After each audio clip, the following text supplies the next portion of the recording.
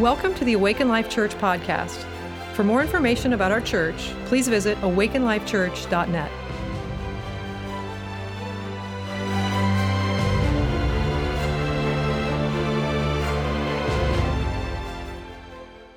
Amen. Come on. Be reminded of the promises. I love it. So that's my team. We'll love to pray for you guys after the service. Jesus, I have a lot to unpack. Again, it's Christmas time. So, I pray that your spirit just goes deep this morning. And, it's good to stir yourself up, especially before you go to church, but I'd recommend doing that every day of your life. As Paul says, stir yourself up in the faith, strengthen your inner man. That's why speaking in tongues is so important in our secret place, is it begins to strengthen your inner man.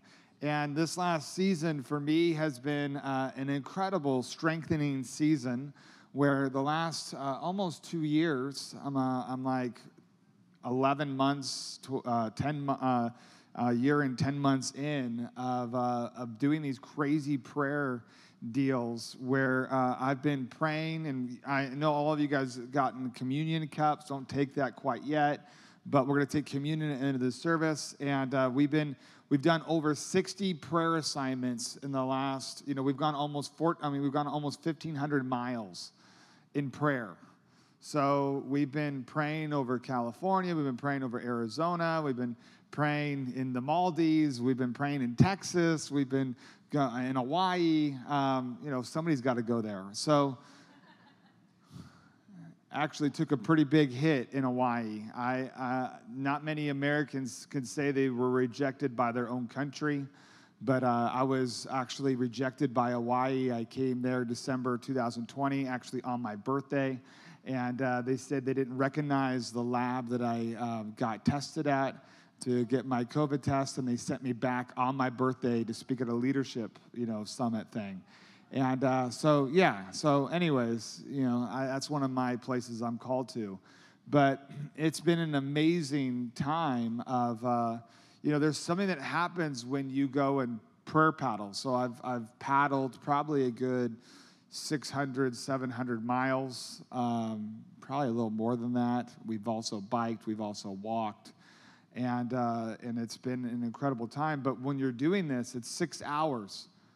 6 hours. I don't know if anyone's paddled on stand-up paddle boards before, but has anyone gone 6 hours before on a stand-up paddle board? Has anyone gone an hour? Okay, good. We have a couple people that have gone an hour.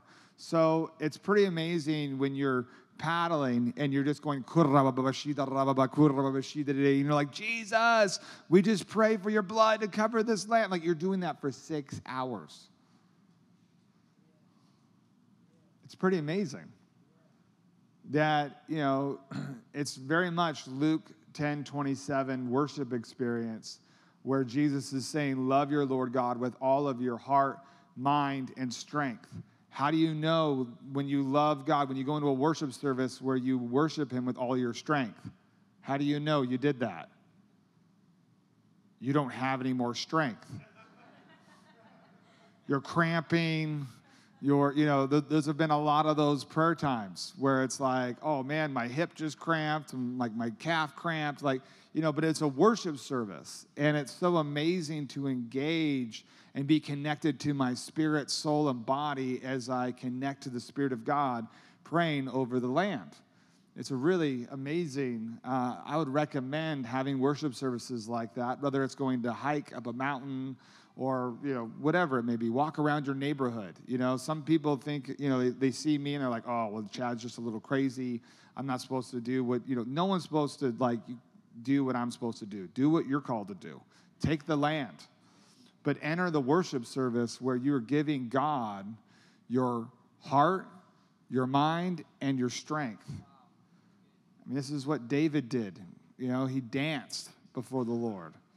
I'll become even more undignified than this. And so it's been a really cool deal of horizontal and vertical intercession. And I was with you guys last December. We did, a little mini school of prayer. and I was able to share some testimonies, and I want to just share a couple testimonies and even add where I believe I shared about San Francisco, where we did the Golden Gate Bridge, and the Lord woke me up the week before and said, this is Ezekiel training, read the whole book of Ezekiel, and Ezekiel 37 was highlighted, and we went and did communion at the Golden Gate Bridge. We lost our drone. I remember sharing this last year, but what's a cool update, because we had, there was a church that we were speaking at in San Francisco, and the pastor contacted me on Wednesday to say, hey, one of our kids in high school jumped off the Golden Gate Bridge and committed suicide. It was the 2-year anniversary of his older brother committing suicide, and I look it up, and there's over 10,000 people that have committed suicide at the Golden Gate Bridge. And I've already shared this before, but I get to add on because now it's a year later. And there's been, what I love and I find very intriguing is prayer to a lot of people is very vague. They don't know how it's scalable. They can't put their hands around it. And a lot of people are disconnected in their prayer life because they don't feel like they have a good roadmap or articulation or training or equipping on what is prayer. That's what I have found in the church as I've been trying to, help the church discover prayer. And so anyways, this is a pretty cool testimony of watching the scalability of prayer, seeing the fruit of prayer, watching God, show up as you co-labor with him. And so we went there. I had an open vision while we were taking communion that, obviously when you have that many people that have committed suicide, there is a territorial spirit that's wooing people that are dealing with depression and suicidal thoughts. This is where you come geographically to end your life. And so I was like, game on, and had the whole John 10:10 like encounter that, that Jesus said, hey, I gave my life so that you could find it and have life more abundantly. And I knew that there was the valley of dry bones. Here we are in the valley of dry bones, that Ezekiel needed to see what the Father saw, that he saw an army. He didn't see dry bones. He didn't see just bones in the wasteland. He saw an army. And then I suddenly saw people walking the Golden Gate Bridge that were there to end their life, and then they find Jesus. And that the Americans, we see someone addicted to heroin or fentanyl, that's a dead man walking. Oh, that lady, she, attempted suicide. Well, she's a dead woman walking. And I saw that that's Ezekiel's army. And I started prophesying that those that were dealing, with suicide, with drug addiction, that God's going to release an anointing that breaks, the yoke of the enemy. And that's going to be the next generation revivalists for the Jesus movement that's coming. And so I started prophesying that. And then the Sunday morning, we're doing, prayer and praying for people, and this one teenager, I'm praying for him. I get words of knowledge. I saw him as a 9-year-old that he was something was happened with abandonment or rejection by his dad, and he starts crying and wailing, and he says, yeah, when I was 9 years old, my dad was deported by ICE. So I see the father hugging him, holding him. He's crying. The father's ministering to him, and I'm like, hey, do you know Jesus? Do you know him as your best friend? Does he live in your heart? And he says, no, I don't know Jesus. And I'm like, well, what's your name? Oh, my name's Ezekiel. So, I shared the story. I think in the school prayer, maybe I didn't share it on a Sunday morning, but I'm just giving you a very quick synopsis of the story because I want to tell you how it's been going. So Ezekiel since then has been, like the pastor will text me and be like, hey, Ezekiel just got baptized today. Ezekiel just went through our leadership program. You have to understand, Ezekiel is 14 years old. He was riding his bike across the street on a Sunday morning. His mom was at work, and so he's just riding his bike around, and an usher goes, hey, we've got free donuts. We've got a band playing. And so he just was there, to get some food and to hear some music, and then he hears me speak, and then, I tell him, hey, something happened at 9 years old, this place of abandonment. The father's healing that, and then he's getting saved. Find out, it's really good when you're on an Ezekiel prayer assignment that Ezekiel gets saved, and he gets set free. And then I found out from the pastor, later on in October, during the Bethel Young Saints, hey, Ezekiel's in Redding. I went to go pray for him, and he got healed. He had a back injury, And so it's really cool that Ezekiel gets saved, set free, and healed. And so February of this year, we did a prayer assignment where we started bike riding. And we biked El Camino Real, which is the King's Highway. The Franciscan monks established in California like 700 miles of this road where they established 21 missions. And so it's the road that leads to the 21 missions. So anyways, it's our first prayer assignment of biking. I've never, biked. Actually broke my clavicle biking, training for a triathlon, and had to have surgery. Never wanted to bike again. And then God's like, hey, I want you to bike. And I love it because, getting in the water is my sweet spot, but, you can't just have your default sweet spots. God wants you to take risk. He wants you to take territory. That we have to understand that his kingdom is always advancing. Wherever your feet tread, he gives you that land as your inheritance. So his kingdom is always advancing. So we're always taking ground with the Lord.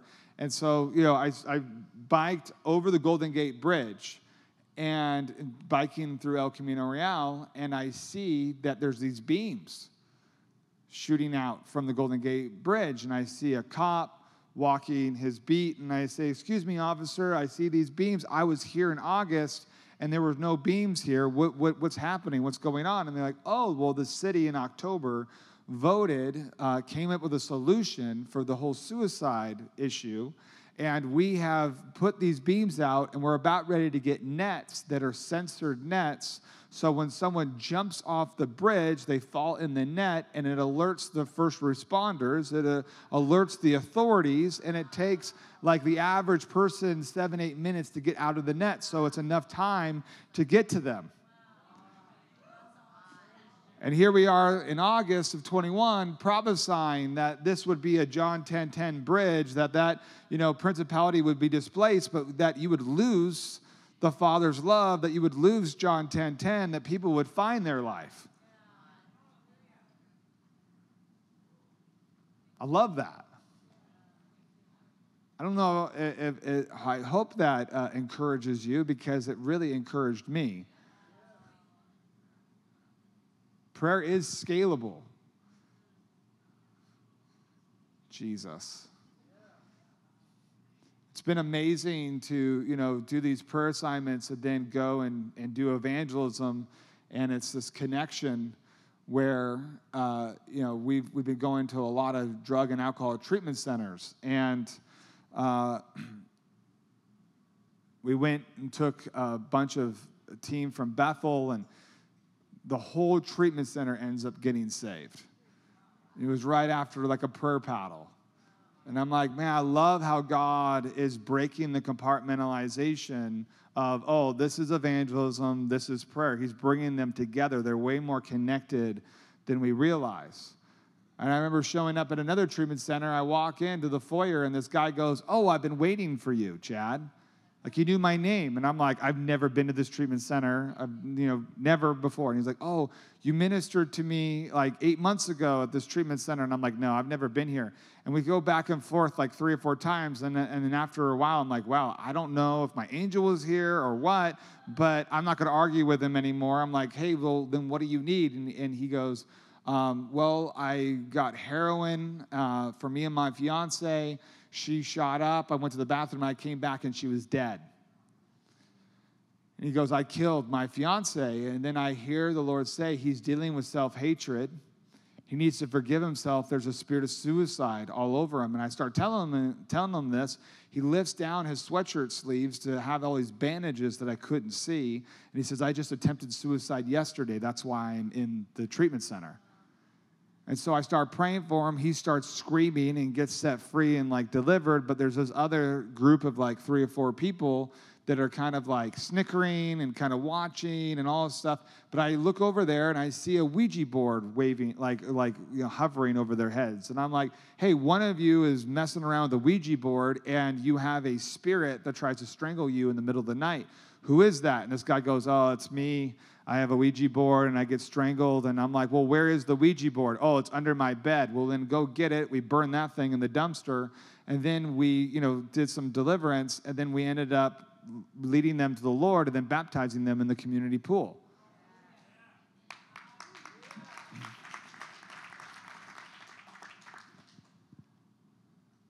It's just good times. And I've been doing this deep dive in intercession and realizing, wow, so many intercessors have been going into a combat zone, that they go into the second heaven, that we have somebody get back. We're no longer in Iraq or in Afghanistan, thank the Lord, but we were in war for a long time, almost 20 years. And when somebody comes back from a tour of duty, we probably are like, ooh, they might have some PTSD. And then, I was just kind of spending time with the Lord, and the Lord's like, do you realize that there's so many intercessors that have done 20 years, they've done 20 tours, and they're going into the second heaven, and they are dealing with severe spiritual PTSD. Because they don't know how to operate, that they abide in the third heaven. It's good to go visit the second heaven, but you need to know that you're a citizen of heaven. Oh, Jesus, maybe, that's what I'm supposed to preach on then. Okay, I'm going to preach on that. Because identity is so key, whether it be with prayer, intercession, just in the kingdom, identity is key.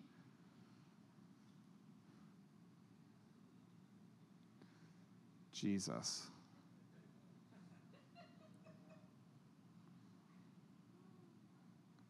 Identity. It's very interesting. Those that are doers and those that are beers, the common denominator is they all do.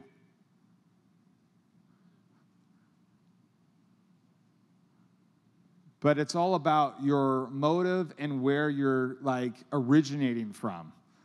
That you are you're operating from a place of being, that I am a son, that I am a daughter, that I am a friend of God. And so I'm operating from that place of being, and then I begin to do.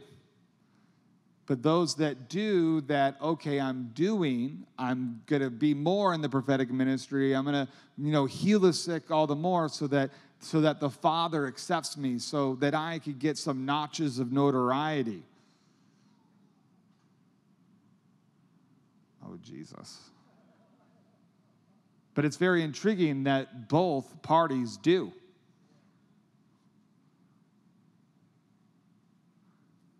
Oh, yes, let's do this. It's so important that we understand that as a son or daughter, we operate from a place that we are seated in heavenly places with Christ Jesus. This is Ephesians 2. I think verse 9. You're seated in heavenly places with Christ Jesus. Let's just look at John 17.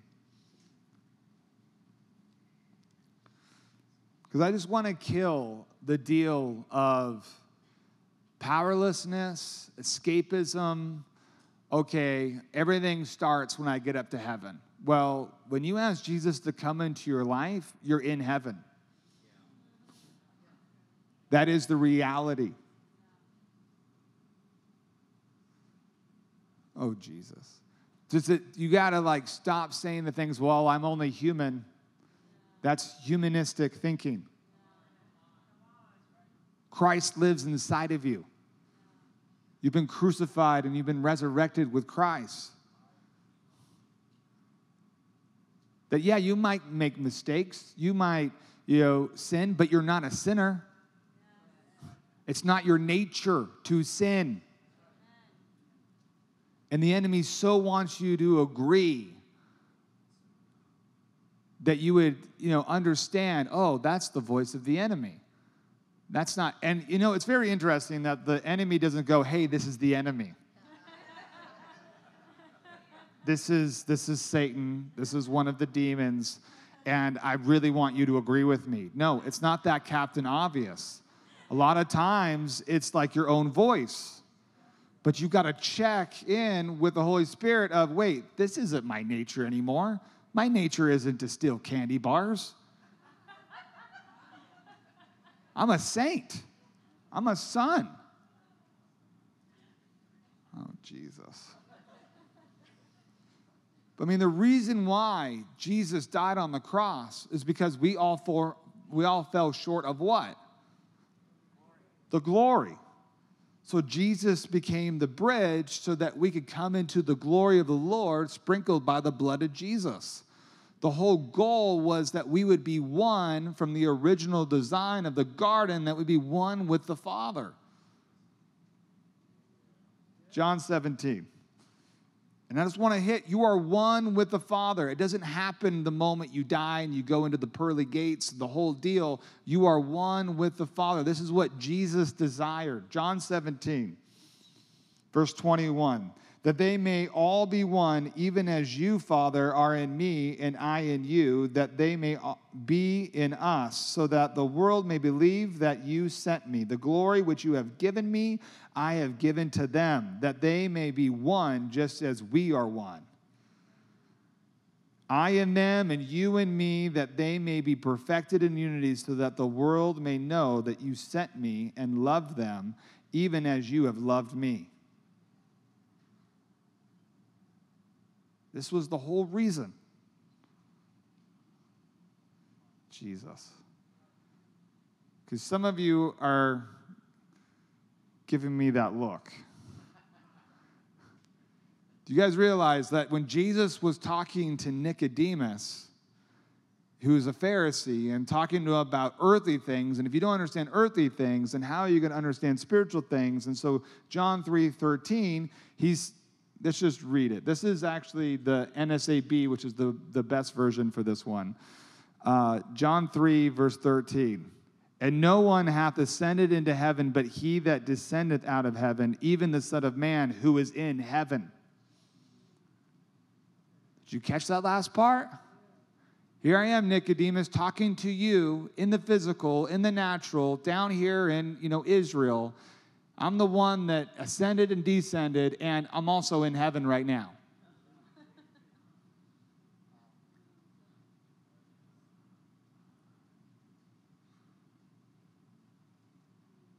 Jesus. Now he lives inside of you. So you've been seated in heavenly places. Let's just read Ephesians 2 so that you know that this is scriptural. Ephesians 2. I like it in the Passion Translation for this one.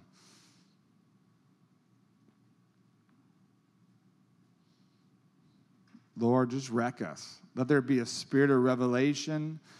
Lord, let us know that this is what we're called to be one with you. That's why you died on the cross, so that we could be one. She's getting it. Verse 6 of chapter 2 of Ephesians. He raised us up with Christ, the exalted one, and we ascended with him into the glorious perfection and authority of the heavenly realm. For we are now, not when you die, for we are now co-seated as one with Christ. That is the reality.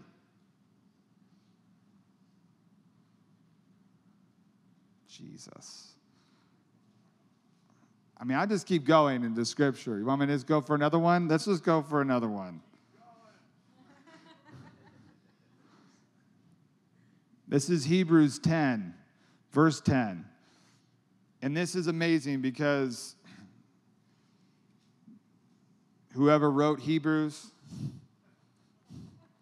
is going into the whole deal of the Old Covenant and how one priest would come, once a year, and they would go into the Holy of Holies and have the little bell, and man, if that bell stops jiggling, like the guy's dead, and the whole deal, and they got to pull him out, and the whole deal. So anyways,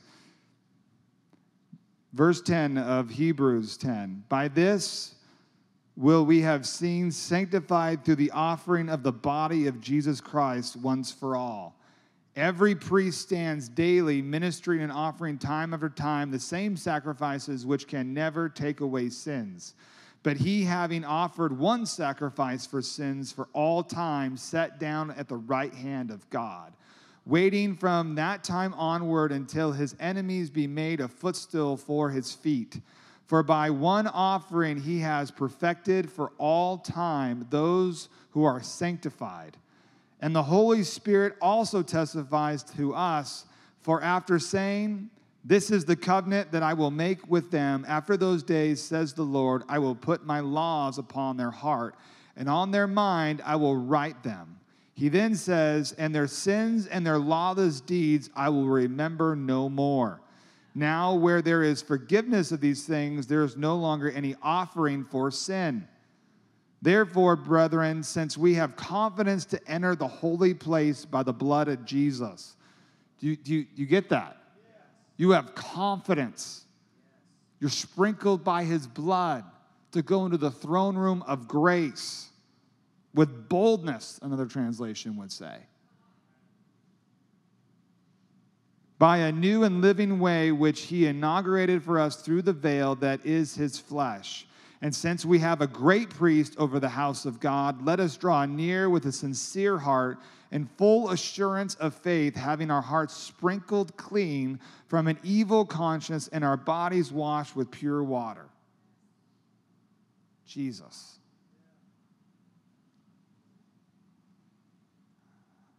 I mean, I'm encouraged by reading these.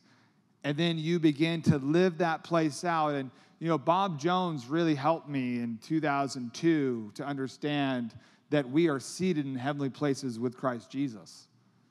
And then I began to have experiences that would back up this reality.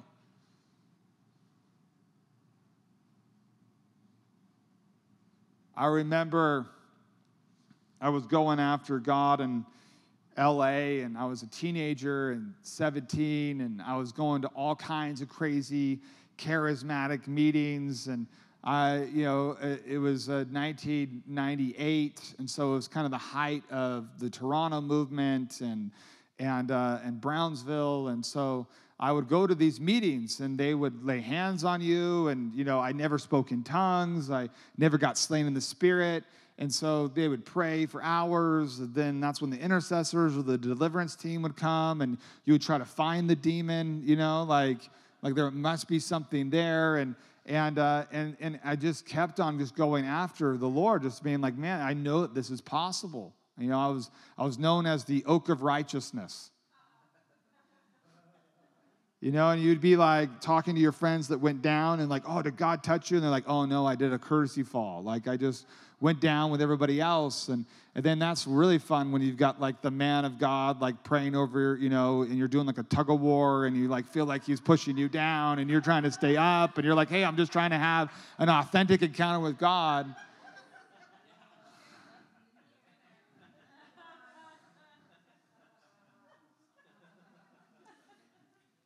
And I'd always take an evaluation of like, okay, God, like, is there something from you that you're withholding? And then, the Lord would solidify, no, I gave my son. Like, I want to encounter you way more than you want to encounter me. I've set you up for success. I have, done everything I can and to help you encounter me. Okay, Holy Spirit, is there anything that I need to ask for forgiveness for? Is there any, bring your conviction. Like, is there anything I need to make right? Oh, I'm all good? Okay, now I'm just looking, like putting myself in the pathway of your presence. So I ended up moving to Pensacola, Florida from LA. I took a Greyhound bus at 18 years old. I traveled by bus all alone to Pensacola, Florida. That was a lot of fun. And then I got baptized in the Holy Spirit in a red Jeep Cherokee on the way to Walmart with a couple Germans and a Swiss. And about a week later, I was like, all right, I just got like, I got baptized in the Holy Spirit. I was speaking in tongues. Well, now I haven't gotten slain in the Spirit yet, so that's next on the list. And I'm in this little men's prayer meeting. No one's around me. And I'm like, God, I want to encounter you. Like, thank you for pouring out your Spirit. And then suddenly I have this like open vision of Indiana Jones and the Last Crusade, when he is, going through the end of like the little rites of passage, or not the rites of passage, all the little things that he's got to do, and he goes through this like, leap of faith thing where he closes his eyes and he just puts his foot forward, and then he goes and he realizes, whoa, it's a bridge. This is like translucent bridge. So I saw my spirit man actually do this, and the moment I did this, like leap of faith, this place of trust, this place of, all right, Father, I'm going to unknown territory. Territory that I've never tasted or seen yet. And I suddenly felt like someone punched me in the stomach. I went flying, like, on the ground. I was shaking so hard that my shoes came off. I would shake from one end of the room to the other on the floor. My friends said I was like a fish out of water being electrocuted. But when this happened, I was on the ground shaking, and it was like all this reality became background noise. And then suddenly I see the Father in the throne room. Like, I see this like glory cloud, and then I see the Father in the throne room, and he's like looking at me, and I'm like, I didn't know this was legal. I thought this was just for like Apostle Paul and, John. And then the Father like leans over and he opens his mouth, and out comes waves of his presence. And it was this spirit of adoption, baptism of the Father's love, lasted 18 hours, and it was this incredible experience. But it was something that, I've stewarded since that day. Like, I didn't even know that was legal. And that was the first time at 18 that I was like, whoa, I just went to heaven. And then Bob's like, well, you're a son. You're a citizen of heaven. You need to become familiar with heaven. If you're called to be a citizen of heaven, if you're called to bring heaven down to earth, then become familiar with heaven. But even way bigger than this, that is the reality, but it's all about being one. That's communion. To be in that place of union, to be in that place of being one with the Father, as Jesus modeled what it looked like to be one with the Father.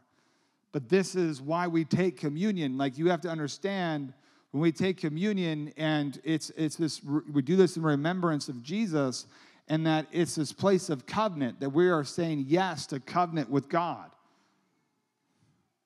So in order to have covenant, you've got to have at least two parties agree. You have to have actions, and you have to have a yes from two parties. Sometimes we just, do the communion, and we are reminded of what Jesus has done, but we also need to be reminded of, well, what are we supposed to do in this covenant?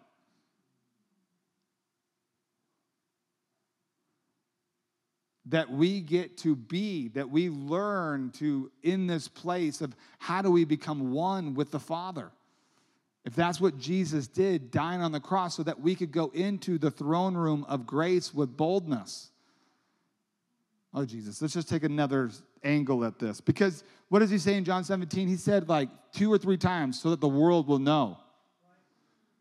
So here we are with evangelism, and you've got a lot of people, arguing about hell, not a hell, universalism, annihilationism, all that stuff.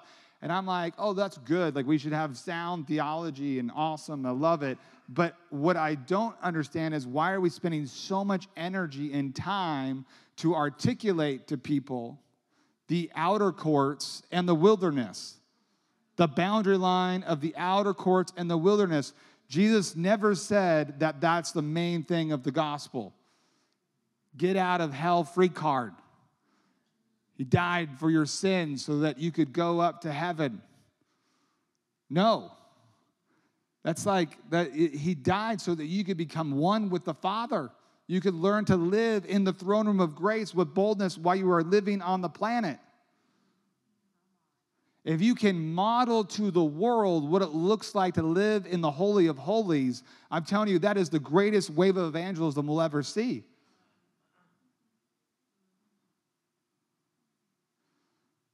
Jesus. Because that, be aware of your sins, and I don't know how many, meetings I've been in. I used to, when I was 18, this one guy, preacher, he would come with a sickle and say, where are you going tonight, friend? If you die in a car accident, where are you going tonight? And it's like, the whole motivation is, oh no, I'm going to make sure that I'm going to go to heaven and not hell. that is such an emotional trigger that's not sustainable. And it's not even what we are called to model of what is evangelism. Oh, wow, let's do this.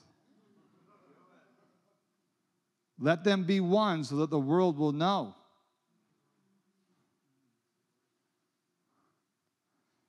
But again, I almost want to just like hit it that that's not even the point. That's not the primary point. That is fruit from communing with the King of Glory. That like, yeah, totally. That's secondary, amazing, the overflow. But the primary deal that Jesus came and died on the cross is so that we could be one with our Father. Because sin entered the planet and we could no longer be one with the Father. And then Jesus was the greatest sacrifice, and there's no longer need of any other sacrifice, that we get sprinkled by his blood, and then we learn to go into the throne room of grace with boldness. Understanding that there has been an invitation to be one with our dad.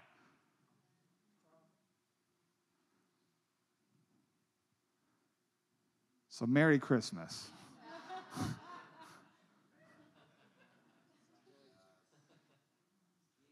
I've been going after, crack myself up sometimes. I've been going after this whole deal with communion where, the first prayer assignment, God's like, I want you to take communion every assignment, and I want you to pour a little bit of the blood onto the land or onto the water, asking me to come and heal the land. And so I've been doing this since, February 21, and then in the summer of 21, I was doing the Sacramento River, and we, poured some of the blood of Jesus, did a little video, sent it over to Lou Engle. Lou has been like a real spiritual father in this season. And if you don't know who Lou Engle is, he's like the prophet, intercessor with the greatest abs of all ministry. And because he just does this, and I remember being with him at TSA, at an airport in Colorado, and, we're waiting in the TSA line, and he's like, Chad, the Lord just spoke to me and told me to go on a 10-day fast to launch my 40-day fast. And I'm like, what? Who does that? Who does a 10-day fast to launch a 40-day fast?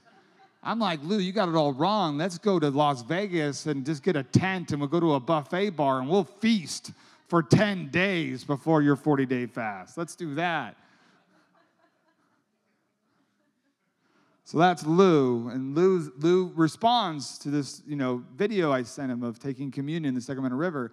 And he goes, Chad, you realize you're doing my dream? And I'm like, well, you're like the prophet of dreams.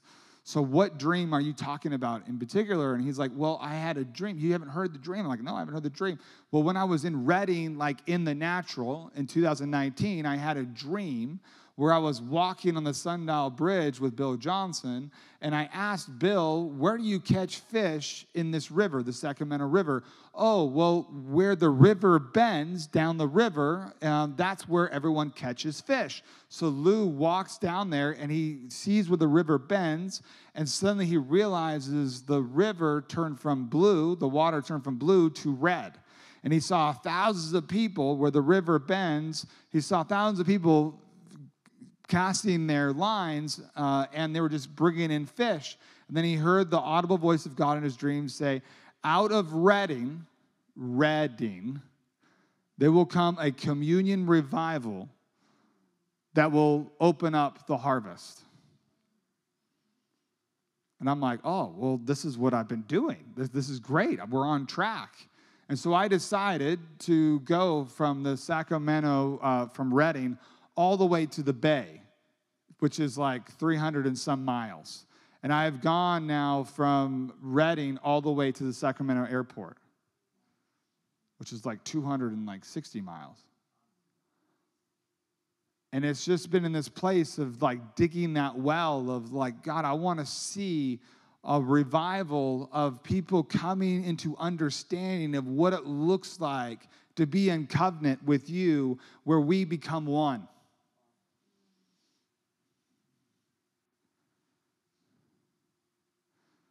So Bill, we had we're grieving as a congregation at Bethel Church. We lost Benny Johnson and to cancer. And Bill had probably one of the most epic messages on grieving in a kingdom perspective 4 days after losing his wife. And he ends his message, which every preacher knows, you end your message with like the craziest point, the best point.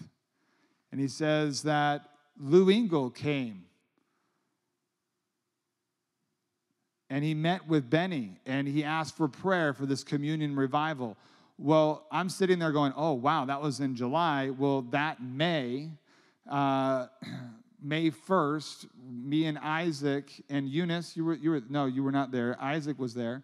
And me and Isaac and a crew of about, I think, 9 of us, we paddled May 1st, the Sacramento River, and we took communion. And I had been waiting to do this section from the Sundial Bridge all the way to Bonneview. I had not done it yet. And the Lord was like, no. And then he's like, boom, green light, May 1st. Well, May 5th, we have third-year graduation at Bethel, and I got 3, students graduating, and then we were doing lunch. I'm flipping hamburgers for their families. We're at my wife and I's house, and then I suddenly just feel this impression, and I love it. Like, we're way more led by the Spirit than we realized. It's sometimes we make this life with God too complicated. Meaning that he lives inside of you. Begin to trust, just like the enemy doesn't say, hey, this is Satan. Sometimes God doesn't go, hey, this is God, meaning that he'll speak to me sometimes through my own voice, but I've been able to discern when he's speaking to me. Oh, Jesus, that's a good one. That's a big one. And sometimes we minimize it, sometimes we downplay it, and we're like, oh, no, that's just me being, haven't slept, or I'm making something up. No, God is leading you. I call it Forrest Gumping my way with God. You're always like at the right place, the right time, and that's what I love is like your yieldness, your willingness to say yes. That's what's required of us. Is that we would be yielded to the Spirit of God, that we'd be connected to the Spirit of God, that my spirit would be connected to his spirit, and that I would begin to do things that are not like overthinking. And then I get to see the fruit and the aftermath, and I'm like, oh my gosh, that was you this whole time? And as you do that over and over and over and over again, it begins to solidify, and you begin to discern, you begin to recognize, oh, that's not my voice, that's your voice. Because we've done this like hundreds of times before. Because we're one. See, what's hard is to do this in a message because it's a lifestyle.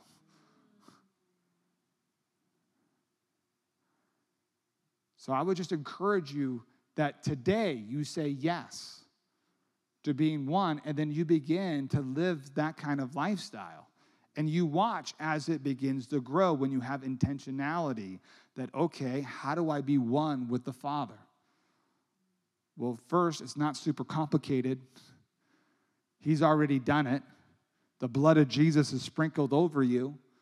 And so you begin to say, well, I choose to go into the throne room of grace. Let me recognize, God. Let my senses be activated. Let me be aware. Oh, Jesus, I want to go hit this thing so much harder, but it's okay. I mean, really, when we understand this, it begins to unravel what it really looks like to pray without ceasing. I remember doing a question and answer time at a conference in Norway in 2006, and they asked, what's your prayer life like? Have you had times where you fasted? So I was about ready to tell them, my journey, and the Holy Spirit says, don't say anything about that. Tell them that you pray 24/7. And I'm like, God, you know my life. I do not pray 24/7. And he goes, no. What is reality? I'll never leave you nor forsake you. I'm always with you. And your spirit is in connection with me. So it's about you recognizing my presence. We come to church, and it's built in to recognize his presence. But can we recognize his presence at the DMV? Can we recognize his presence when we're in a movie theater? Can we recognize his presence in all that we do?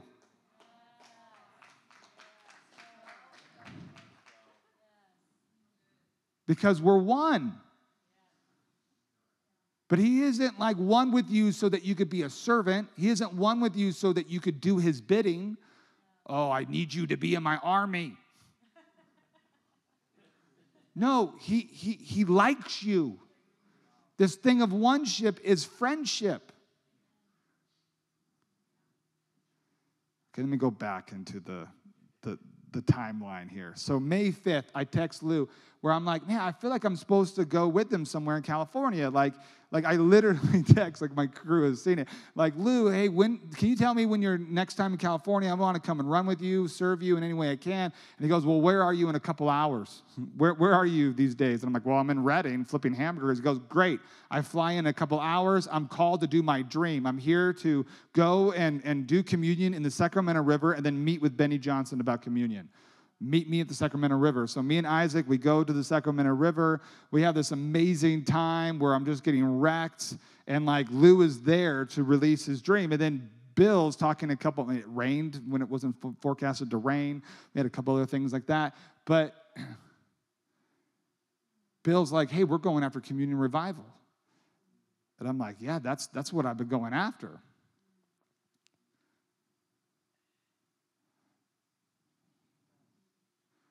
But it's from this place that we would take communion to come into alignment, to come into recognition, to do this in remembrance of him, that he sacrificed so that we could be one with the Father as Jesus was one with the Father.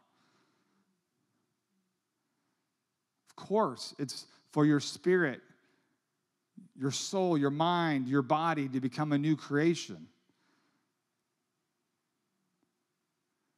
But the primary reason of Jesus' sacrifice is so that we could be one. We could be connected. We could learn to co-labor. And that's why it's so important learning this whole thing of intercession, and to be an intercessor. Sometimes what gets us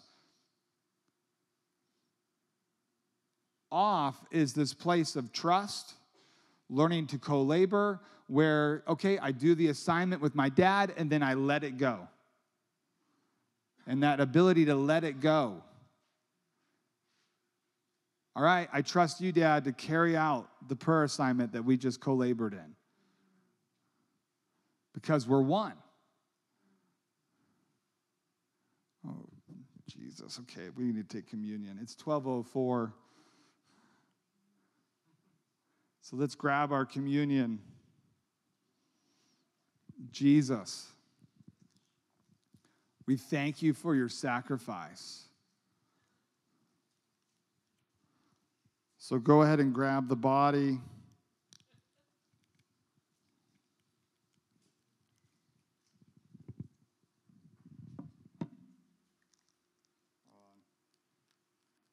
some body issues. I know. I did it the wrong way there.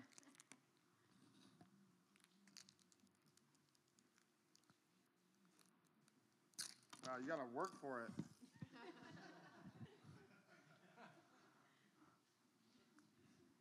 So let's take communion this morning. But my prayer is that you would be marked and that you would begin to understand why Jesus gave his life. So that we could be in relationship. Not when we die, but you would know and recognize you're seated in heavenly places with Christ Jesus, and that whole place of intercession and that whole place of understanding that you're rooted, you're seated in heavenly places with Christ Jesus, that you live from a place of victory. Psalms 2, he who sits in the heavens and laughs over the plans of the enemy. You live in a place of victory because of who's living inside of you. Christ in you, the hope of glory. So, Lord, we thank you. Because of your sacrifice, we're made whole. Because of your body being broken.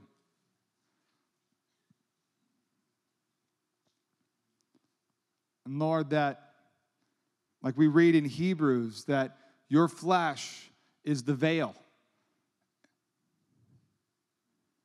that you crashed, that you tore the veil, so that we get to come into the throne room of grace 24/7, that we don't need to choose just one person from our community. Okay, you're the guy to go into the Holy of Holies. Here's the bell set. No, you're sprinkled with his blood. So today, I just pray, Lord, as we just take your body, that we would be reminded of your sacrifice, that we would do this in remembrance of you, but also, Lord, that we would be reminded that it takes two parties to have covenant. It takes two parties to say yes to have covenant. So this morning, we say yes to being one with you.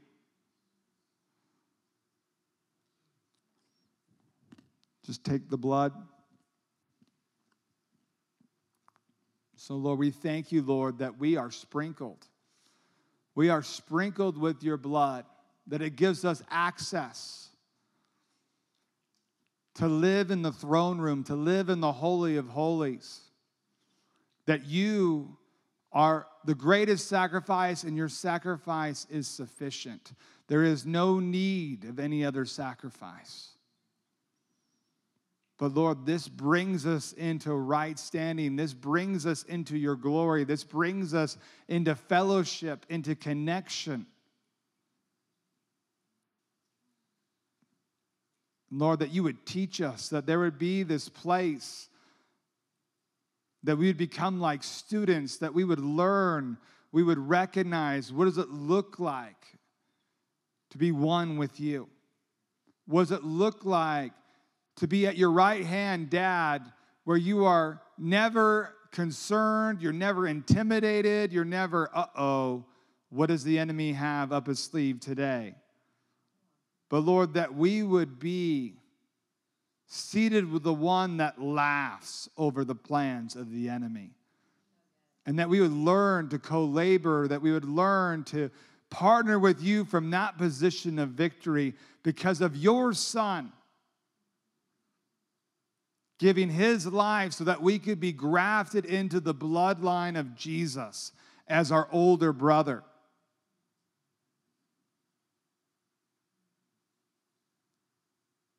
So, Lord, let that reality sink in and that we would begin to have experiences that begin to bring us understanding to the reality, that we would learn how to be sons and daughters.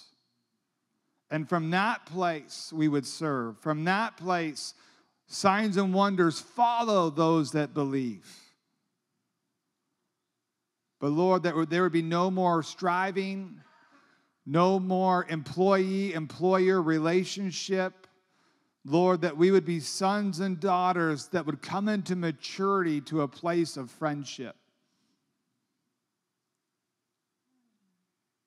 So, Lord, we thank you, Lord. Let this be a worship service of gratitude and thanksgiving as we take communion this morning. Amen. Jesus. I don't know about you, but that fires me up. But so let me just pray over you guys one last time. Lord, I pray that this reality would become solidified. Lord, there would be moments. You know, it's very intriguing how the gift of faith works, because the gift of faith is an invitation that my measure of faith, my lifestyle of faith would come into a new place of faith as I enter in that gift. Meaning that it was a moment and it was an invitation that I get to steward for the rest of my life. It puts a demand that my lifestyle of faith begins to change, that when I see Jesus crash in and a headache gets healed, I have to look at headaches differently for the rest of my life. When I see someone healed of cancer, I have to look at cancer completely different for the rest of my life. And so I pray for moments of revelation, moments of experiences where you will know that you are one with the Father. And then that would begin to change your perspective of how you position yourself.